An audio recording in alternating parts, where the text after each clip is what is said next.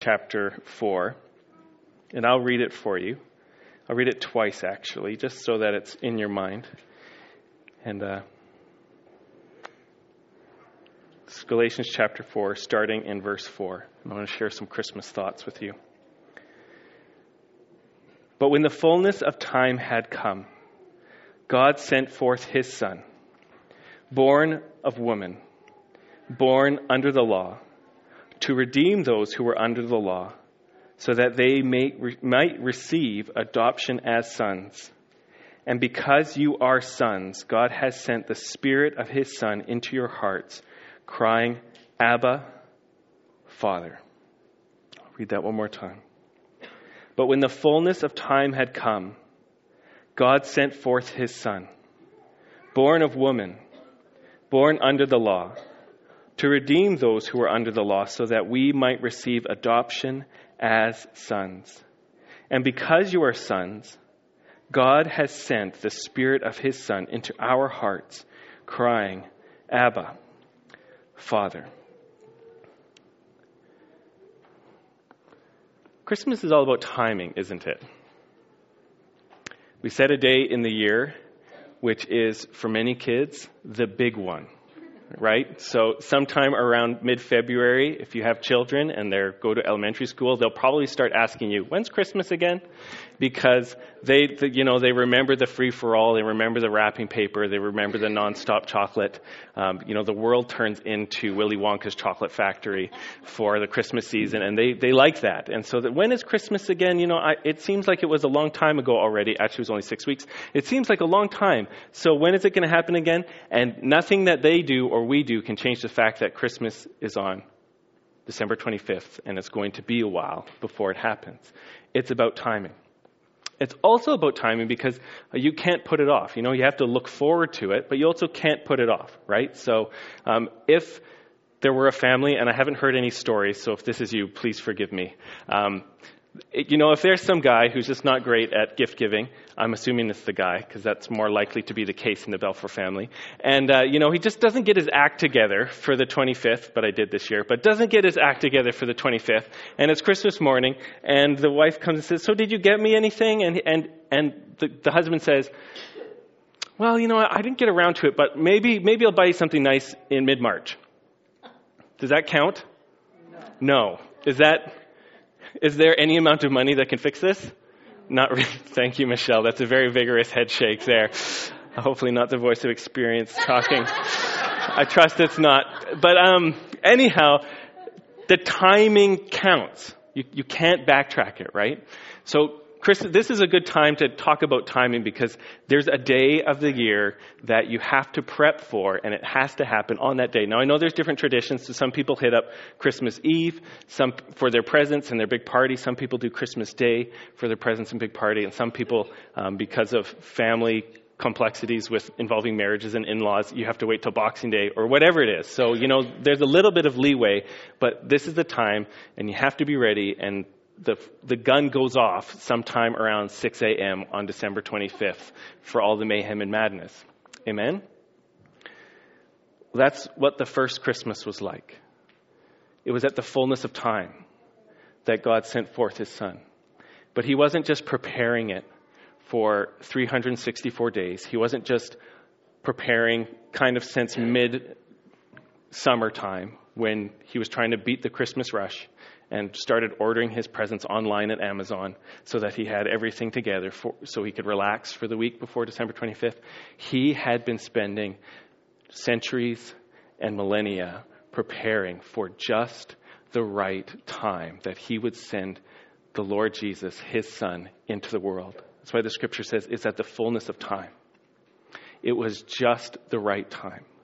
God had been preparing. God had been working. God had been planning. He'd been making everything just right for the time when he would send forth his Son Jesus. But guess what? It sure didn't look like the right time. Baby in the stable, Mary having Jesus on the road, in the cave or wherever it was. It didn't look like the right time, humanly speaking. But in God's sovereign control over the universe, He wanted Mary, who didn't live in Bethlehem, to have the baby in Bethlehem. So what did he do? He tweaked Caesar Augustus's brain, who said, I want to have a census of the whole world, and everyone has to go back to their hometown. Like, what kind of weirdo idea is that? That is the Lord saying, I need to get that baby born over here. And so I'm just going to get the most influential, powerful man in the universe to have a crazy idea. And all I had to do with taxes. Everything comes back to taxes eventually. I'm going to use the tax code to make sure that my son is born at the right time, in the right place. He's the Lord. He's in charge of everything. One of the things that we as believers are supposed to realize is that God is like that. He only does things at the fullness of time. All right?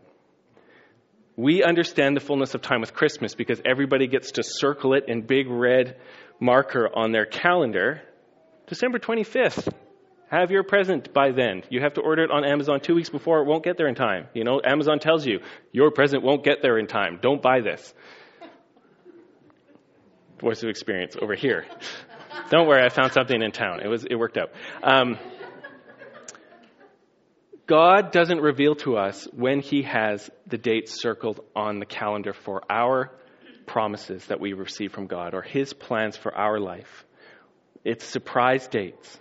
But Christian, let me tell you, if this is a good day for you or this is a bad day for you, if you are walking with Jesus, he has the big days of your life circled in big red marker on his calendar, and he is working towards the fullness of time for what he wants to do in your life.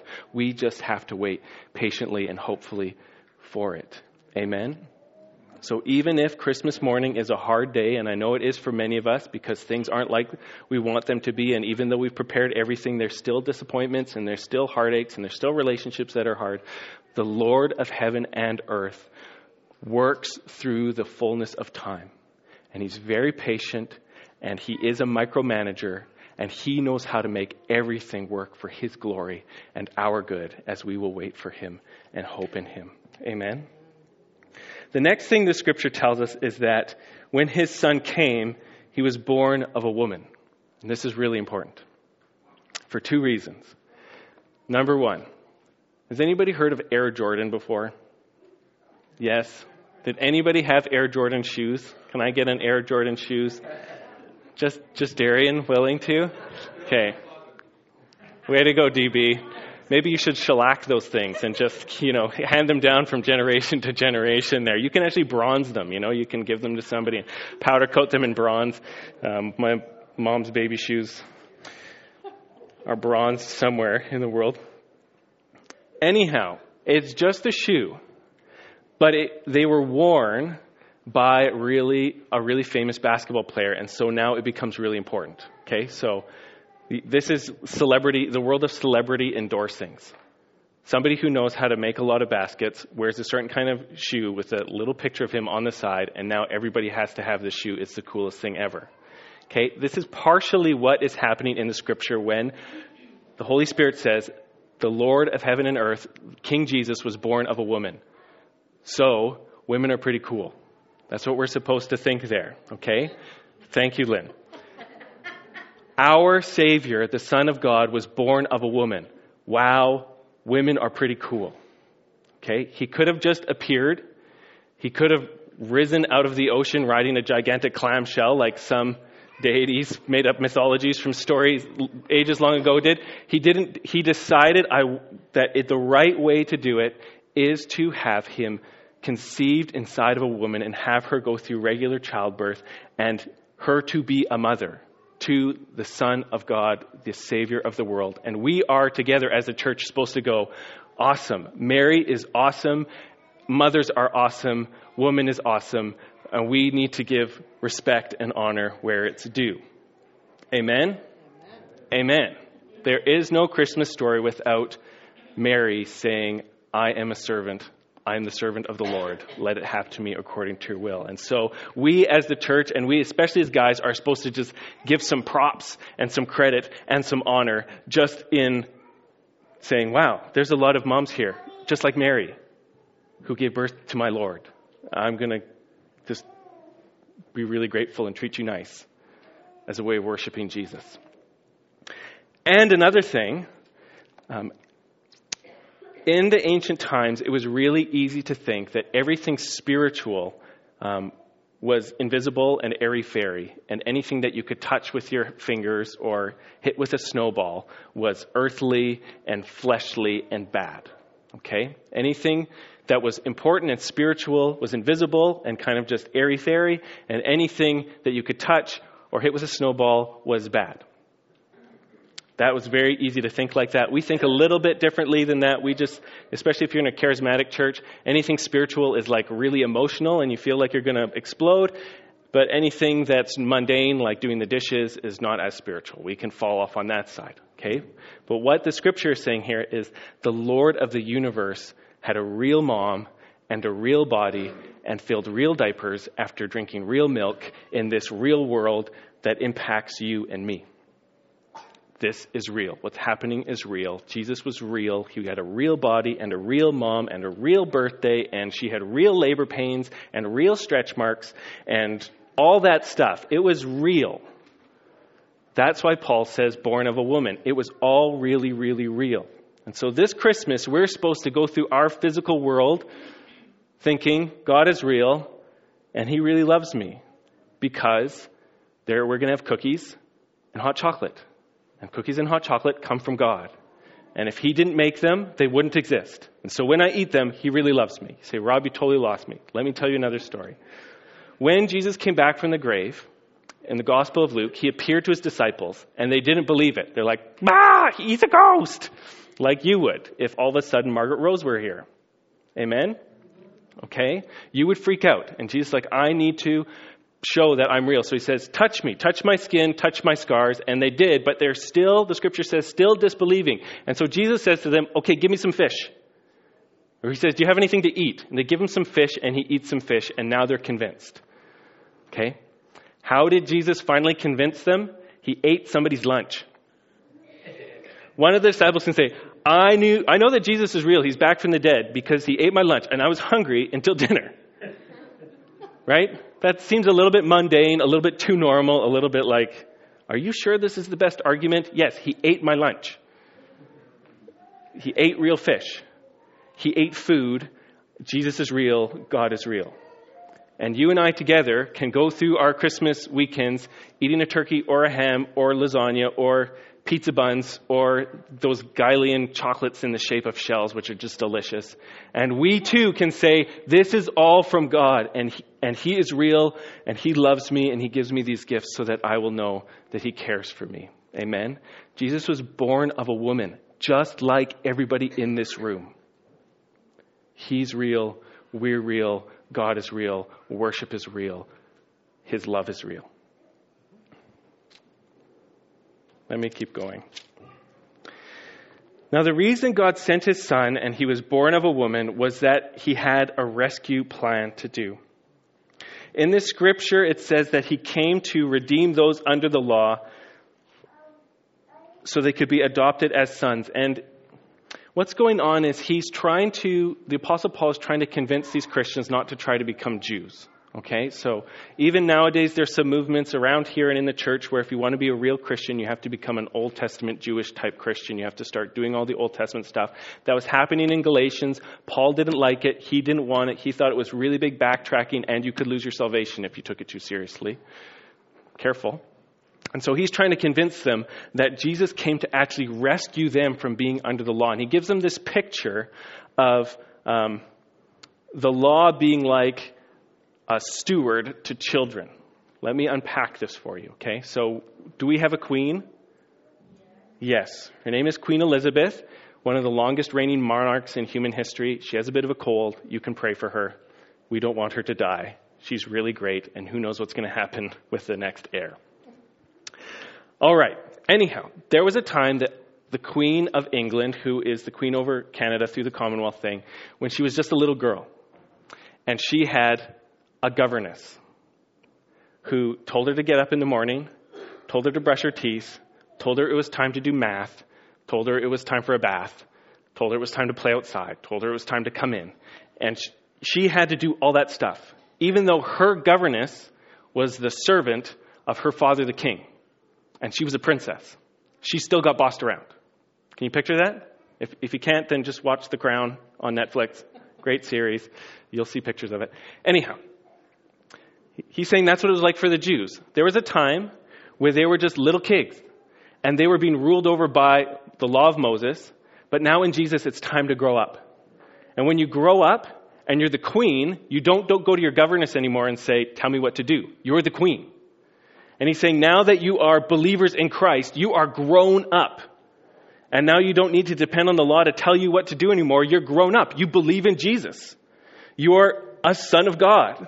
You believe in Jesus. You're totally grown up. You're free from the law in that sense. They don't get to boss you around or tell you what to do. You are in a direct father-child relationship with God through faith in Jesus Christ. You're rescued from childhood.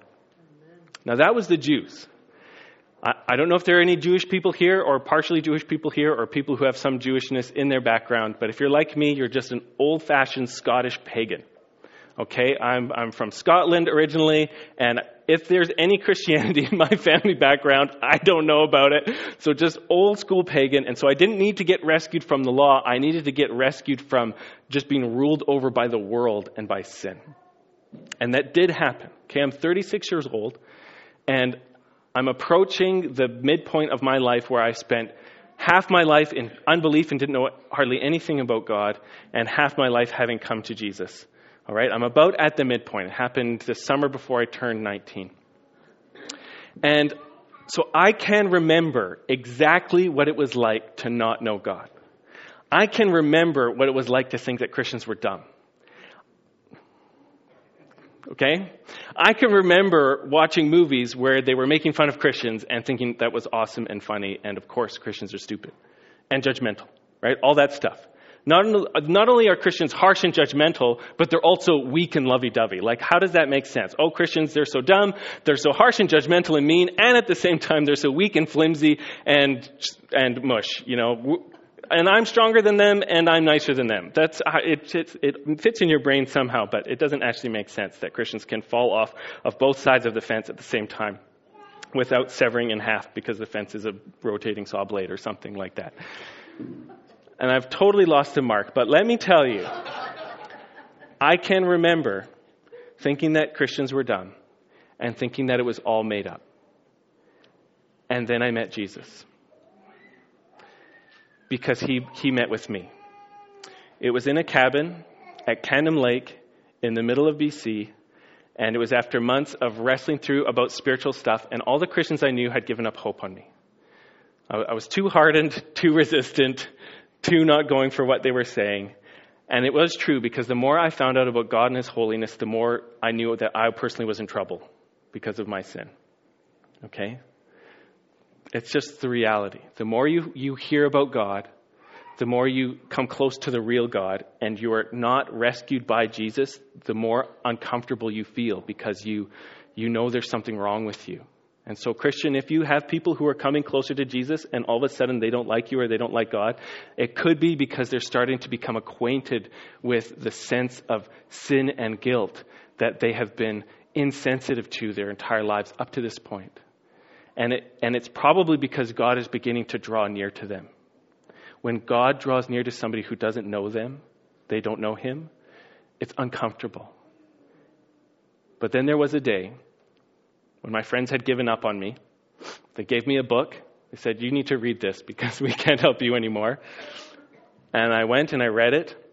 And somewhere halfway through the book, I realized that my problem was not that I needed to hate people who made me feel like I was a sinner. My problem was that I needed God to rescue me from my sin and transform me into somebody who did not feel uncomfortable in His presence. That's what I needed. I needed a rescue. Okay, so the Jews needed to get rescued from being under the law. I needed to get rescued from being in my sin and being in rebellion against God. And God did that. I remember I got down beside my bed. I was all by myself. I don't know where I got the idea that you have to kneel beside a bed to pray. I'd probably seen it in a movie somewhere. And so, so I'm going to pray to God. So I'm going to kneel beside the bed. We'd never done that in my house. And I just said, God, I want what Jesus gives. I want a new heart. I want to be set free from my sin. And that was 18 years ago. And I'm a different person. So let me draw this to a close for this, okay? Set free from the law, set free from your sin through the Son who was born at the right time and born under a woman. Why does he save us? Okay? This is the biggest question. Why does he redeem us? Why is he saving us? Okay? Because saving always has to do with a purpose. Why do you save money? So you can spend it later. Why do you save pancakes when you made too much yesterday morning? So you can eat them later. Why do we get saved? It is so that we can be adopted by God and become his precious children. That's the biggest reason.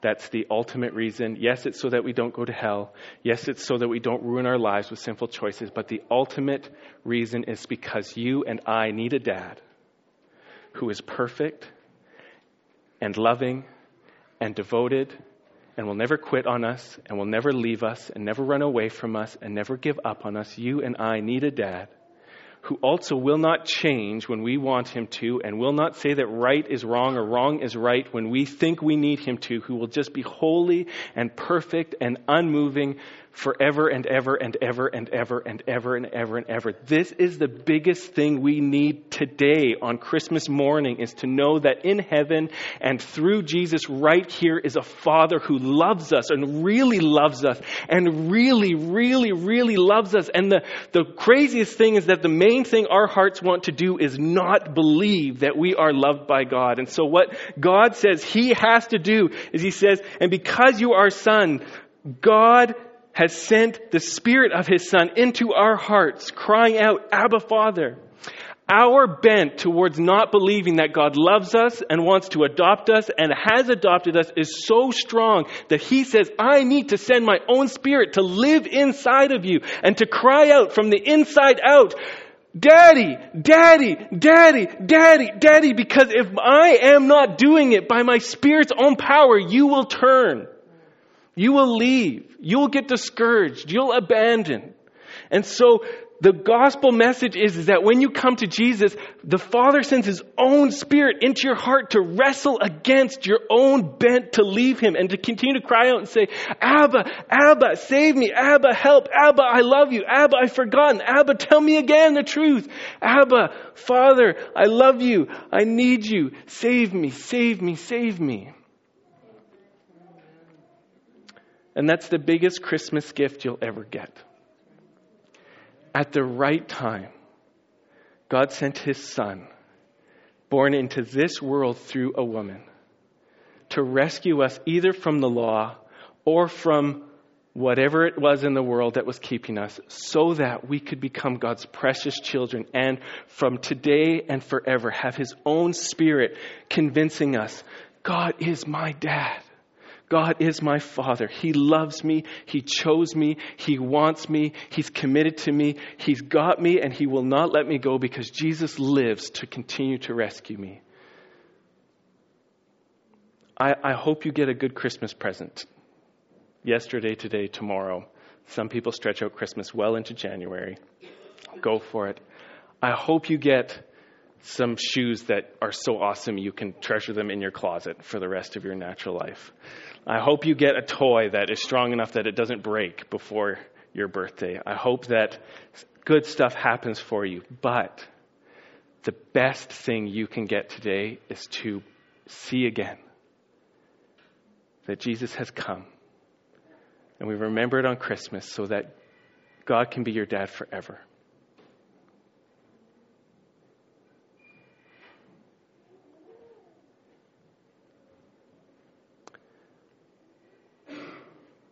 So I'm going to invite the team to come up.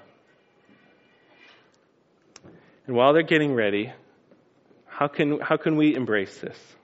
Okay, what's the big application? If you don't know God, or if you've heard about him, or if you used to go to church and it's not happening now, it's very simple. You just say, God, I'm sorry. I really want to know you as my dad. I give myself to Jesus. Please welcome me home. Forgive my sin. Forgive me where I've done wrong. Forgive me for turning away. I want to come home. And God will do it. As surely as he raised Jesus from the dead, he receives every single person who comes to him through his Son and says, please forgive me, I want to come home. If you are a Christian, just say thank you a lot today. That is one of the best ways to enjoy the Father's love, is just to be thankful, especially when it doesn't feel natural. Thank you, God, that I got socks. Father, I bet you have a good plan for these socks. They look like my overgrown toenails won't bust through them too quickly. Thank you for these socks. Thank you that I have a cold. Thank you that you're sending the storm of the century blizzard. It's going to mess up all my plans. Thank you. Thank you, Father. Thank you. You're a good Father. Father, you only work by the fullness of time. Your timing's always perfect. Thank you. Thank you. Thank you. Thank you. This is the truth. A heart thanking God is close to God. Sometimes you have to fight for it, but a heart thanking God is close to God. Father, I just praise you. I praise you. I praise you. Father, I know you are wonderful. And I pray that by these words and your Holy Spirit, you draw each person here closer to yourself again. We love you and adore you. Let's stand to worship.